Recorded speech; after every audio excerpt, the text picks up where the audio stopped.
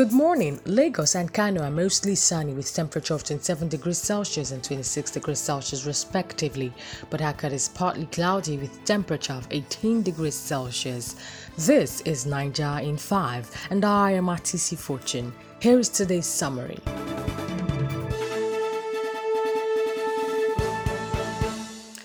There was palpable tension in Benue State yesterday following the assassination of the Senior Special Assistant to Governor Samuel Otom on security, Assistant Inspector General of Police Christopher Dega.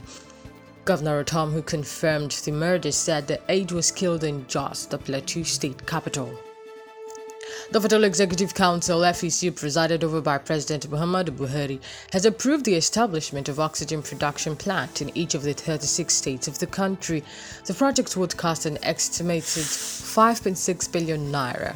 Minister of Information and Culture Lai Mohammed briefed State House correspondents on behalf of Minister of Health Dr. Asage Ehanire. Applause and condemnations yesterday trailed Twitter's decision to delete President Muhammadu Buhari's threat tweet. While several Nigerians were jubilating over the deletion, Minister of Information and Culture Lai Mohammed accused Twitter of double standards. The Chief of Army Staff, Major General Faruqi Yahya, on Wednesday said only the ground forces and the military cannot contain the enormous security challenges ravaging the country. The Chief of Army Staff stated this when he paid a courtesy visit to his counterpart of the Air Force. At the Air Force, the Chief of Air Staff, Air Marshal Oladayo Amao, at the Nigerian Air Force headquarters in Abuja.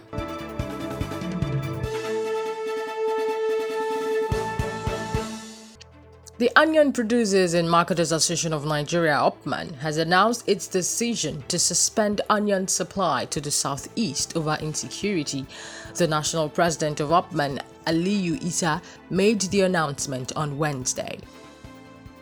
Alhaji Abubakar Al-Hassan, owner of Salihu Tanko Islamia School, Tegina town in Rafi local government area of Niger State, has said the government is yet to contact the school authorities over the abduction of 163 children and staff. Two commercial banks and police stations were on Wednesday attacked by armed robbers in Apomio and Ikere towns in Osun State. The spokesperson for Osun State Police Command, Yemisi Opalola, confirmed the attack.